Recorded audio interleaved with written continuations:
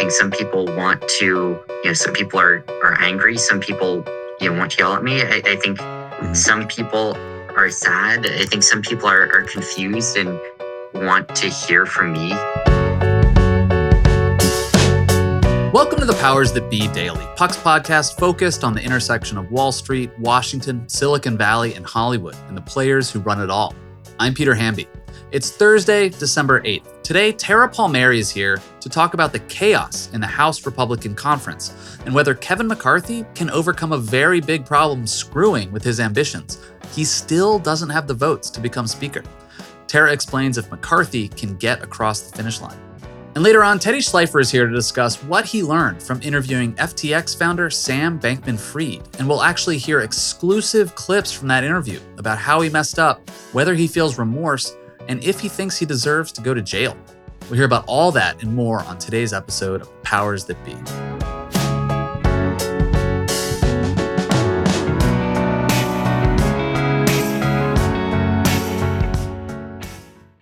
Are you tired of sleeping hotter than hell? I sure am. I sleep hot. There's something crucial about sleep that eludes us when we're too warm, too uncomfortable, and too caught in the web of our own thoughts to drift off. And while curiosity fuels our days, science tells us that cool sleep recharges our nights. That's where ChiliPad by Sleep Me comes in. Meet the bed cooling system that elevates the quality of human life through cool sleep. The ChiliPad bed cooling system is your new bedtime solution. I love it. It lets you customize your sleeping environment to your optimal temperature, ensuring you fall asleep, stay asleep, and wake up refreshed. ChiliPad works with your existing mattress. It's a water-based mattress topper that continuously controls your bed temperature from 55 to 115 degrees, allowing your body to rest and recover. This isn't just about escaping the heat, it's also about optimizing your sleep for better health, more energy, and improved physical and cognitive performance, which I obviously need hosting a podcast. ChiliPads are designed for 1 or 2 sleepers, so if your sleep partner likes to sleep at a different temperature, or you only need it for one side of the bed, that's okay too, and we know that's crucial. Plus, you can schedule automated temperature changes to trigger deep sleep. But when I'm at home, ChiliPad solves those problems. So trust me on this one. Visit sleep.me/powers to get your ChiliPad and save up to $315 with code POWERS. This offer is available exclusively for Powers That Be listeners and only for a limited time. Order it today with free shipping and try it out for 30 days. You can return it for free if you don't like it with their sleep trial. Visit www.sleep.me/powers because you're not just investing in better sleep, you're creating a better life. Happy Thursday, everybody, also known as one more day in the winter that is torturing Kevin McCarthy as he tries to become Speaker of the House. I'm joined today to talk about this by Tara Palmieri, who has the goods as usual on the rowdy right-wing caucus within the Republican Party in the House. Tara, how you doing? Good. Thanks for having me, Peter. Of course. I love having you, Tara. You have a conversation up on Puck with Mick Mulvaney, who was Donald Trump's chief of staff for a time. But before that, he was in Congress. He was representing South Carolina's 5th District, which is now represented by Ralph Norman. I feel like we always talk about that district on the show for some reason. And he has some thoughts on, the Tea Party caucus then when he was in Congress versus the MAGA kind of caucus right now that's resistant to McCarthy. But before we get into that conversation, can we just get the latest temperature check on where Republicans in the House are at regarding Kevin McCarthy? Pulse check. Yeah, he still has 5 no's, and those are the public 5 no's. They claim to have even more private no's. He cannot reach 218 with 5 hard no's. They say they are hard no's. Mick Mulvaney thinks that he said that when they had their coup against Boehner, he made them sign some sort of pledge to put some iron in their spine and make sure that when they actually made it onto the House floor, that they still voted no. That's still different than being publicly a no against Kevin McCarthy. What's the difference between being public on Twitter, on Fox News, and then saying it on the House floor? I think he struggled probably more with getting them to pledge privately when he founded the House Freedom Caucus and tried to take down the former Speaker John Boehner because they were having private meetings about it and trying to get them to go public because they failed the first time. when they tried to take down Boehner in 2013. So these are public no's. I think they will go on the floor and say no to Kevin McCarthy, and they say that they will not change their mind. I think Rosendale gave the most wiggle room, saying only under extreme circumstances. And actually, if Kevin McCarthy can get this one member, Matt Rosendale, who wants to run for Senate in Montana to vote for him, then yeah, he has 218. What do you make of Congressman Andy Biggs from Arizona, who's one of these public 5 no's? He challenged McCarthy in that closed door vote for just leadership before the official speaker vote, lost, but still apparently, garnered a few dozen votes. He's coming out again and saying he's challenging McCarthy.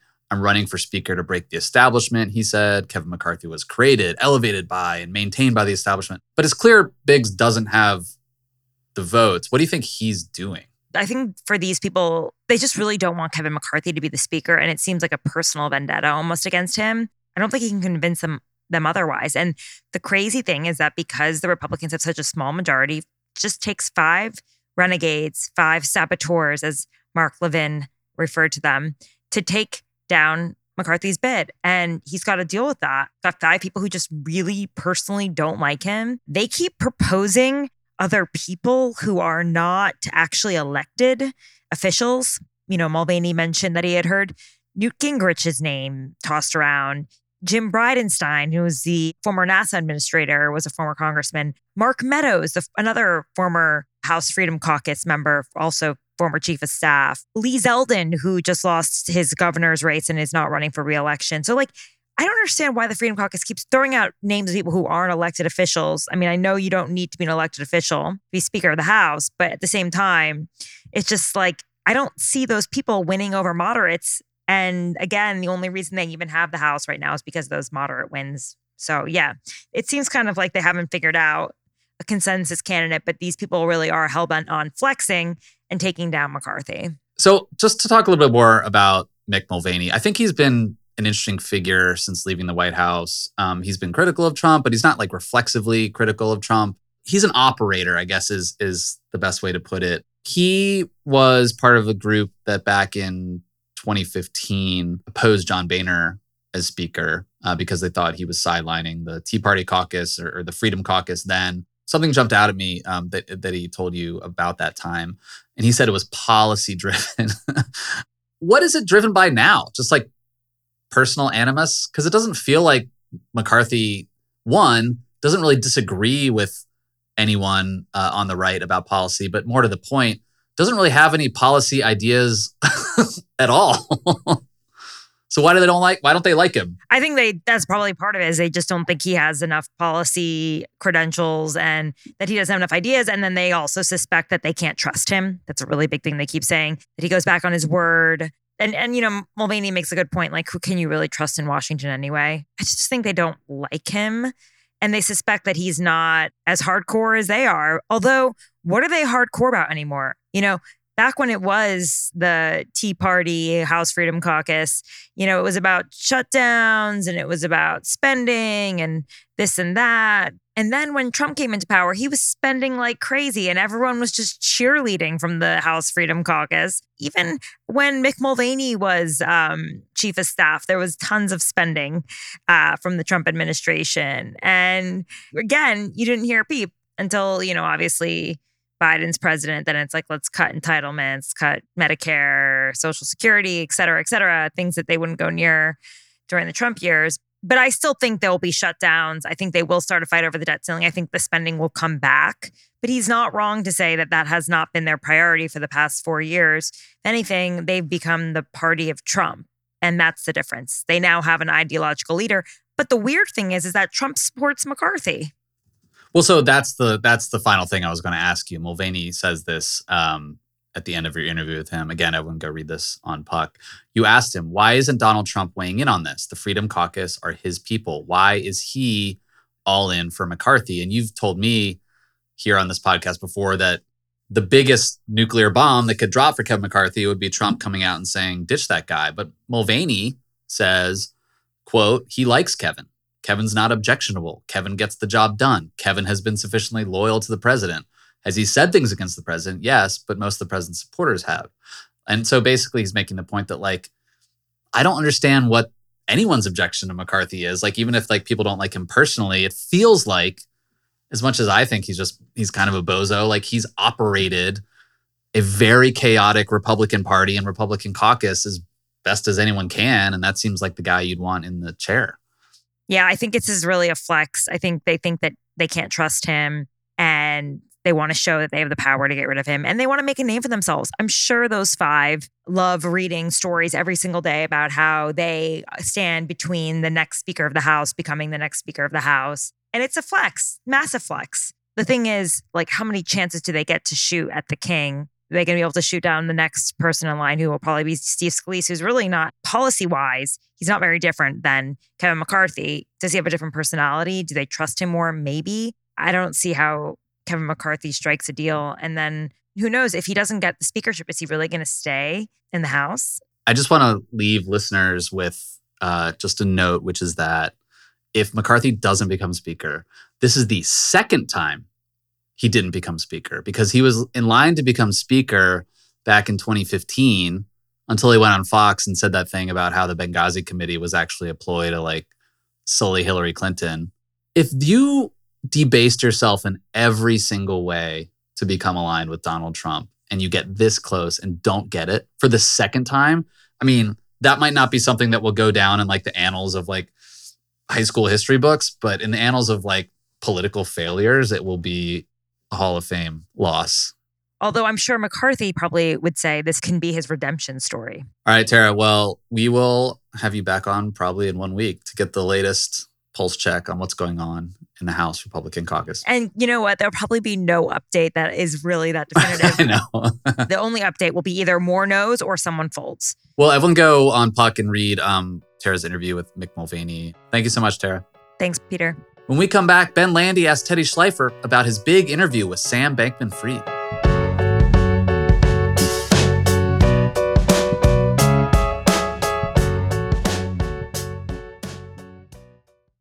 Hey, Powers That Be listeners, I'm here to tell you that there's no reason to panic the next time you're searching for the perfect gift. Now you can use gift mode on Etsy.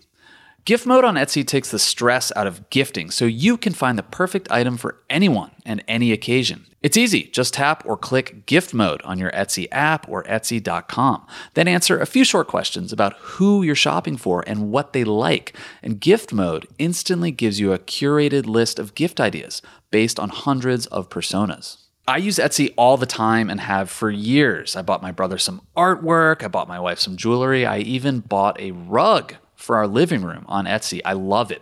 But there's a lot of pressure around gifting. I usually have a hard time thinking of gift ideas for friends and family members around the holidays or birthdays in my life. And sometimes I get super stressed trying to find the perfect thing.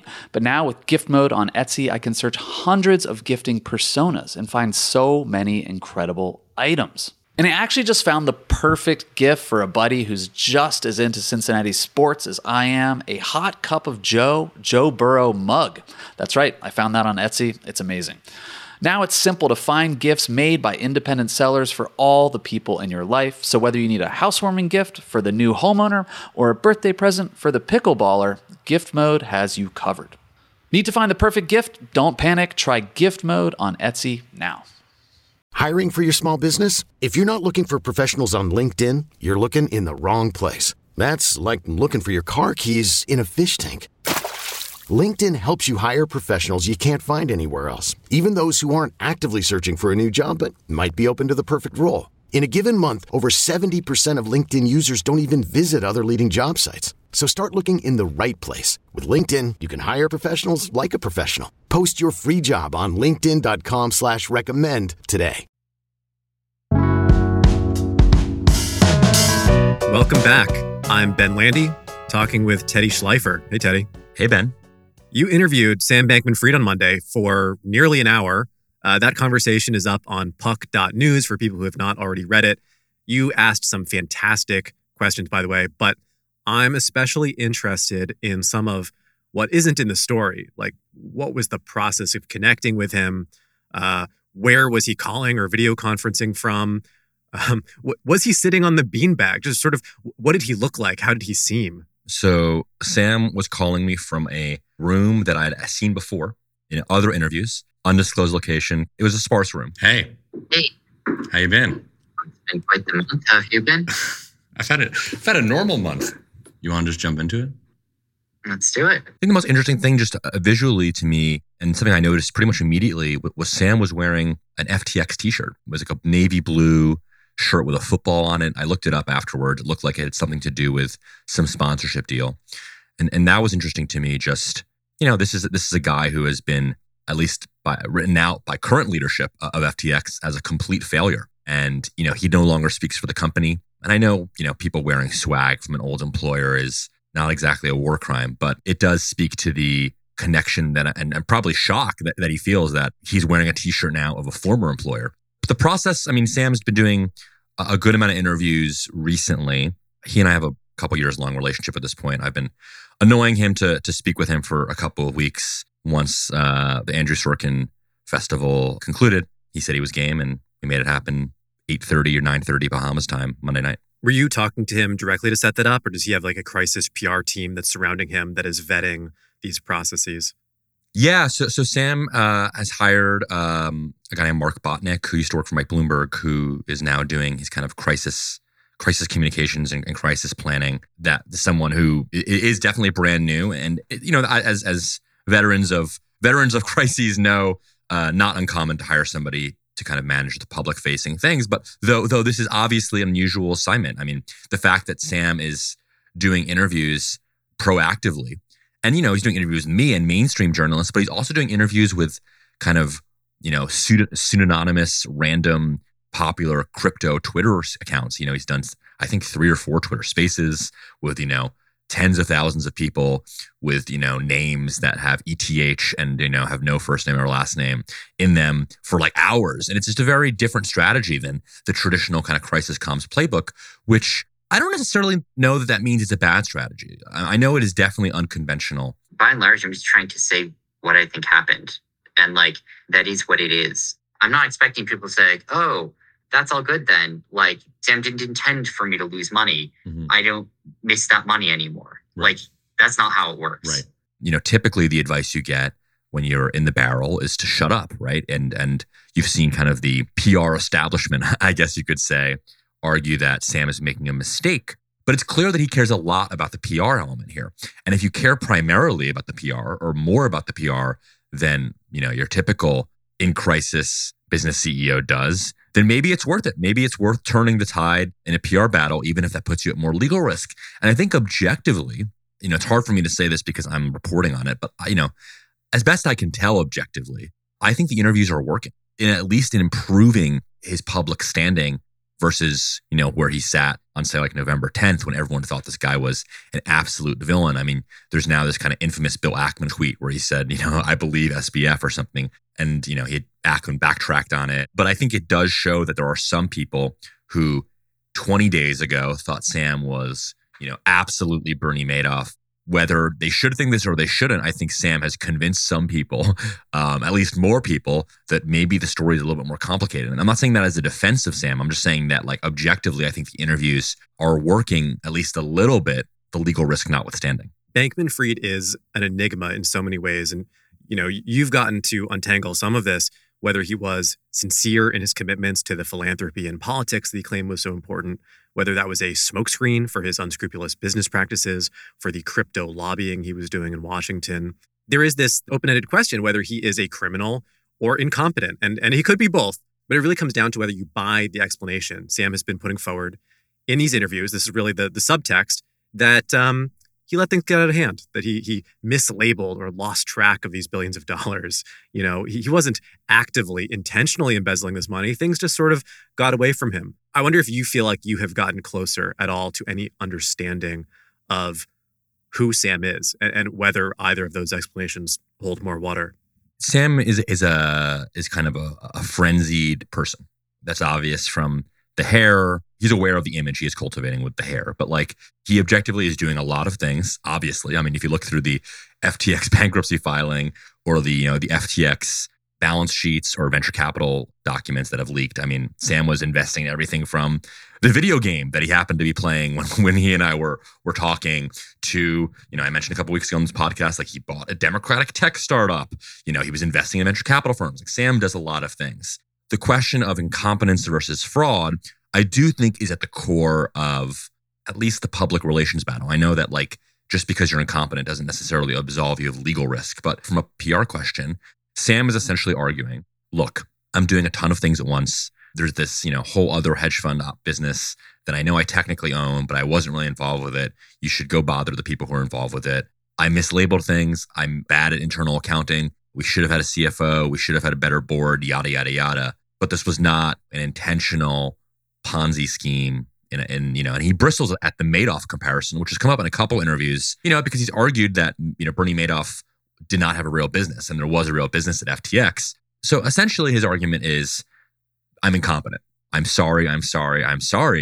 But there was no fraud here. And that's going to be obviously a key part of the legal question. At a PR level, you could see someone almost believing it, whether they should or they should not. Hey, look, this was just a kid who, screwed up and had too many balls in the air at once. That's cold comfort to people who lost thousands of dollars, but that's the argument. Yeah, you mentioned earlier that Sam seemed a little bit scattered in conversation. Among the explanations for his behavior, there has been speculation about drug use among his group of friends and employees. They're living together in the Bahamas. Maybe there's some romantic polycule. I mean, some of this stuff is a little far-fetched, perhaps. Sam seemed to want to put that to bed in his conversation with you. Sort of started to become like a bit of a farce to me was when it started to try and, focus on what some people says like a partying culture at FTX. And like, look, there's a lot of, I'm not a perfect person and I don't even want to cast judgment on whether partying is good or bad. But like, I literally didn't have a sip of alcohol till I was 21.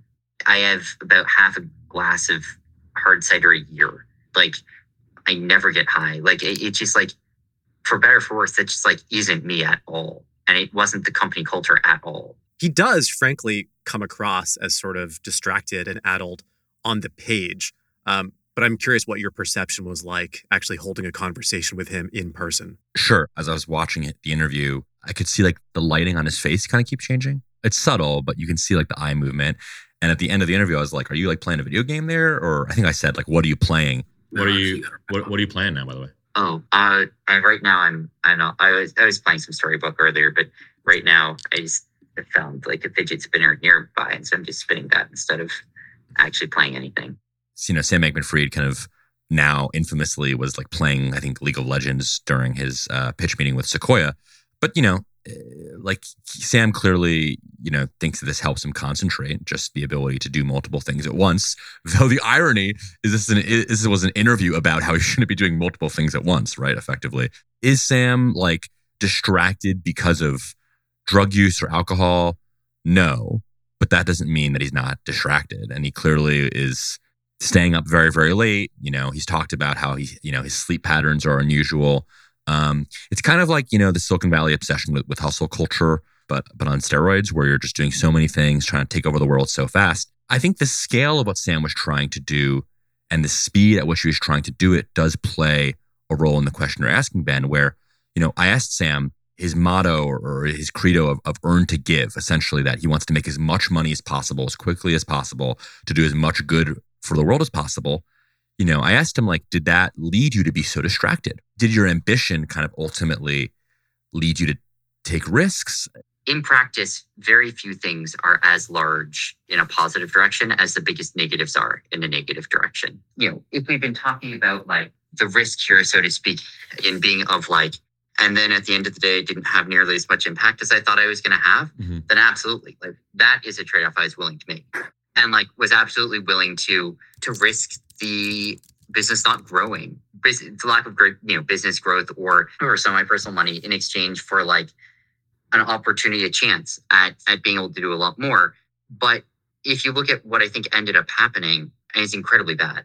It reminds the good that I was trying to do. And and he didn't really, I don't think, reckon with the question in a serious way. He was arguing that the downside of screwing up was so big that it would outstrip the upside of, earning billions of dollars to give away.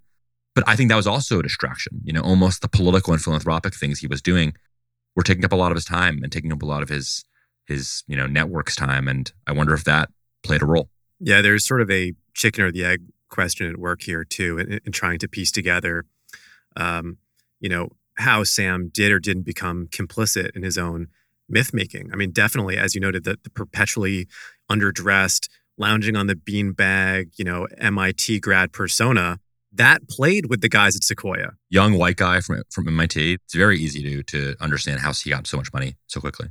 Did he seem contrite to you?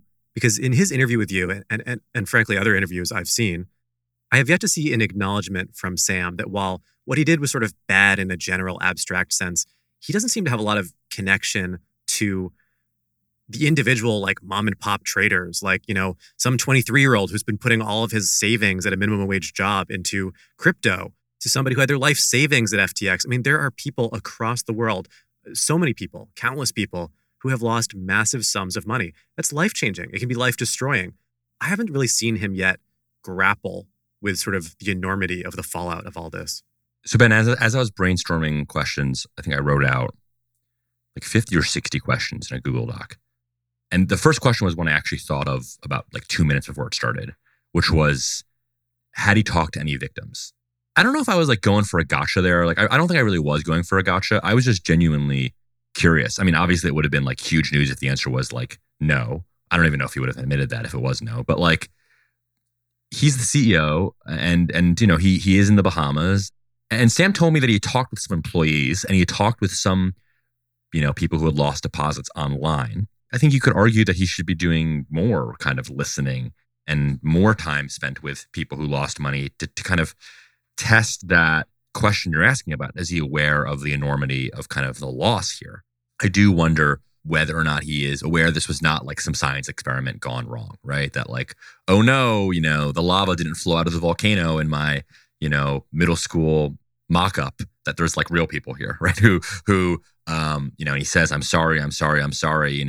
But I think there are a lot of people who have watched his interviews and felt that like the apologies were almost like performative. Like, he knows what he's supposed to say and it's almost ritualistic.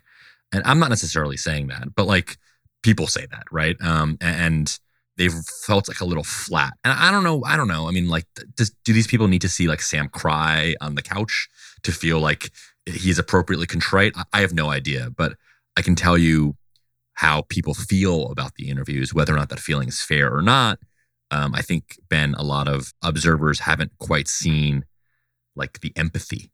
The one moment where I thought Sam actually was contrite was when I asked about Will MacAskill. Will MacAskill, for folks who don't know, is sort of Sam's mentor. He's maybe a decade older than Sam and is sort of the intellectual force behind the movement called effective altruism, which we talked about on the podcast before, which is sort of a guiding philosophical belief in Sam's life. And MacAskill sort of has been like almost a father figure like to Sam. It's probably an overstatement, but not by much. And I asked Sam if he had seen Will's statements basically saying that Sam betrayed him. And obviously he had. And what was that like, just to watch your mentor say those things about you? And I'm curious if you've talked with him at all since, or tried. I haven't talked with him. And Sam was not looking at the camera for probably 20 or 30 seconds. And it was false starting. And I thought it was a window into the pain that he felt. And it was clear that he felt pain. I don't blame him. I'm feeling incredibly about the impact of this on EA, on him, and more generally on all of the things I had been wanting to support, which, like, at the end of the day, like, this isn't any of their faults. And like, there's still people looking to do great things. This fucked up a lot of their plans and a lot of plans that people had to do a lot of good for the world. And that's terrible. It was pain in like he had lost something. I'm not trying to psychoanalyze him too much, but there was a sense that the defection from his kind of mentor meant something to him. So that was probably the moment where I saw the most emotion. I'm glad you asked him that question. It's truly a fascinating interview. Again, for people who haven't checked it out, it's up on the puck.news website. You can also get more about SBF by following Teddy's newsletter, The Stratosphere, of course. Thanks for coming by and sharing a little bit with us from behind the scenes. You bet. Thanks so much for listening to another episode of The Powers That Be. As a reminder, The Powers That Be is the official podcast of Puck. We'd like to thank Ben Landy, Liz Goff, and Alex Bigler for their editorial and production guidance. If you like what you hear, please share with a friend. It really helps us keep delivering the inside scoop that only Puck can offer. Follow us on Twitter at Puck News. I'm Peter Hamby. See you tomorrow. This has been a presentation of Cadence 13 Studios. Please listen, rate, review, and follow all episodes wherever you get your podcasts. The Powers That Be Daily is executive produced by John Kelly, co-founder of Puck, and Chris Corcoran, chief content officer and founding partner of Cadence 13.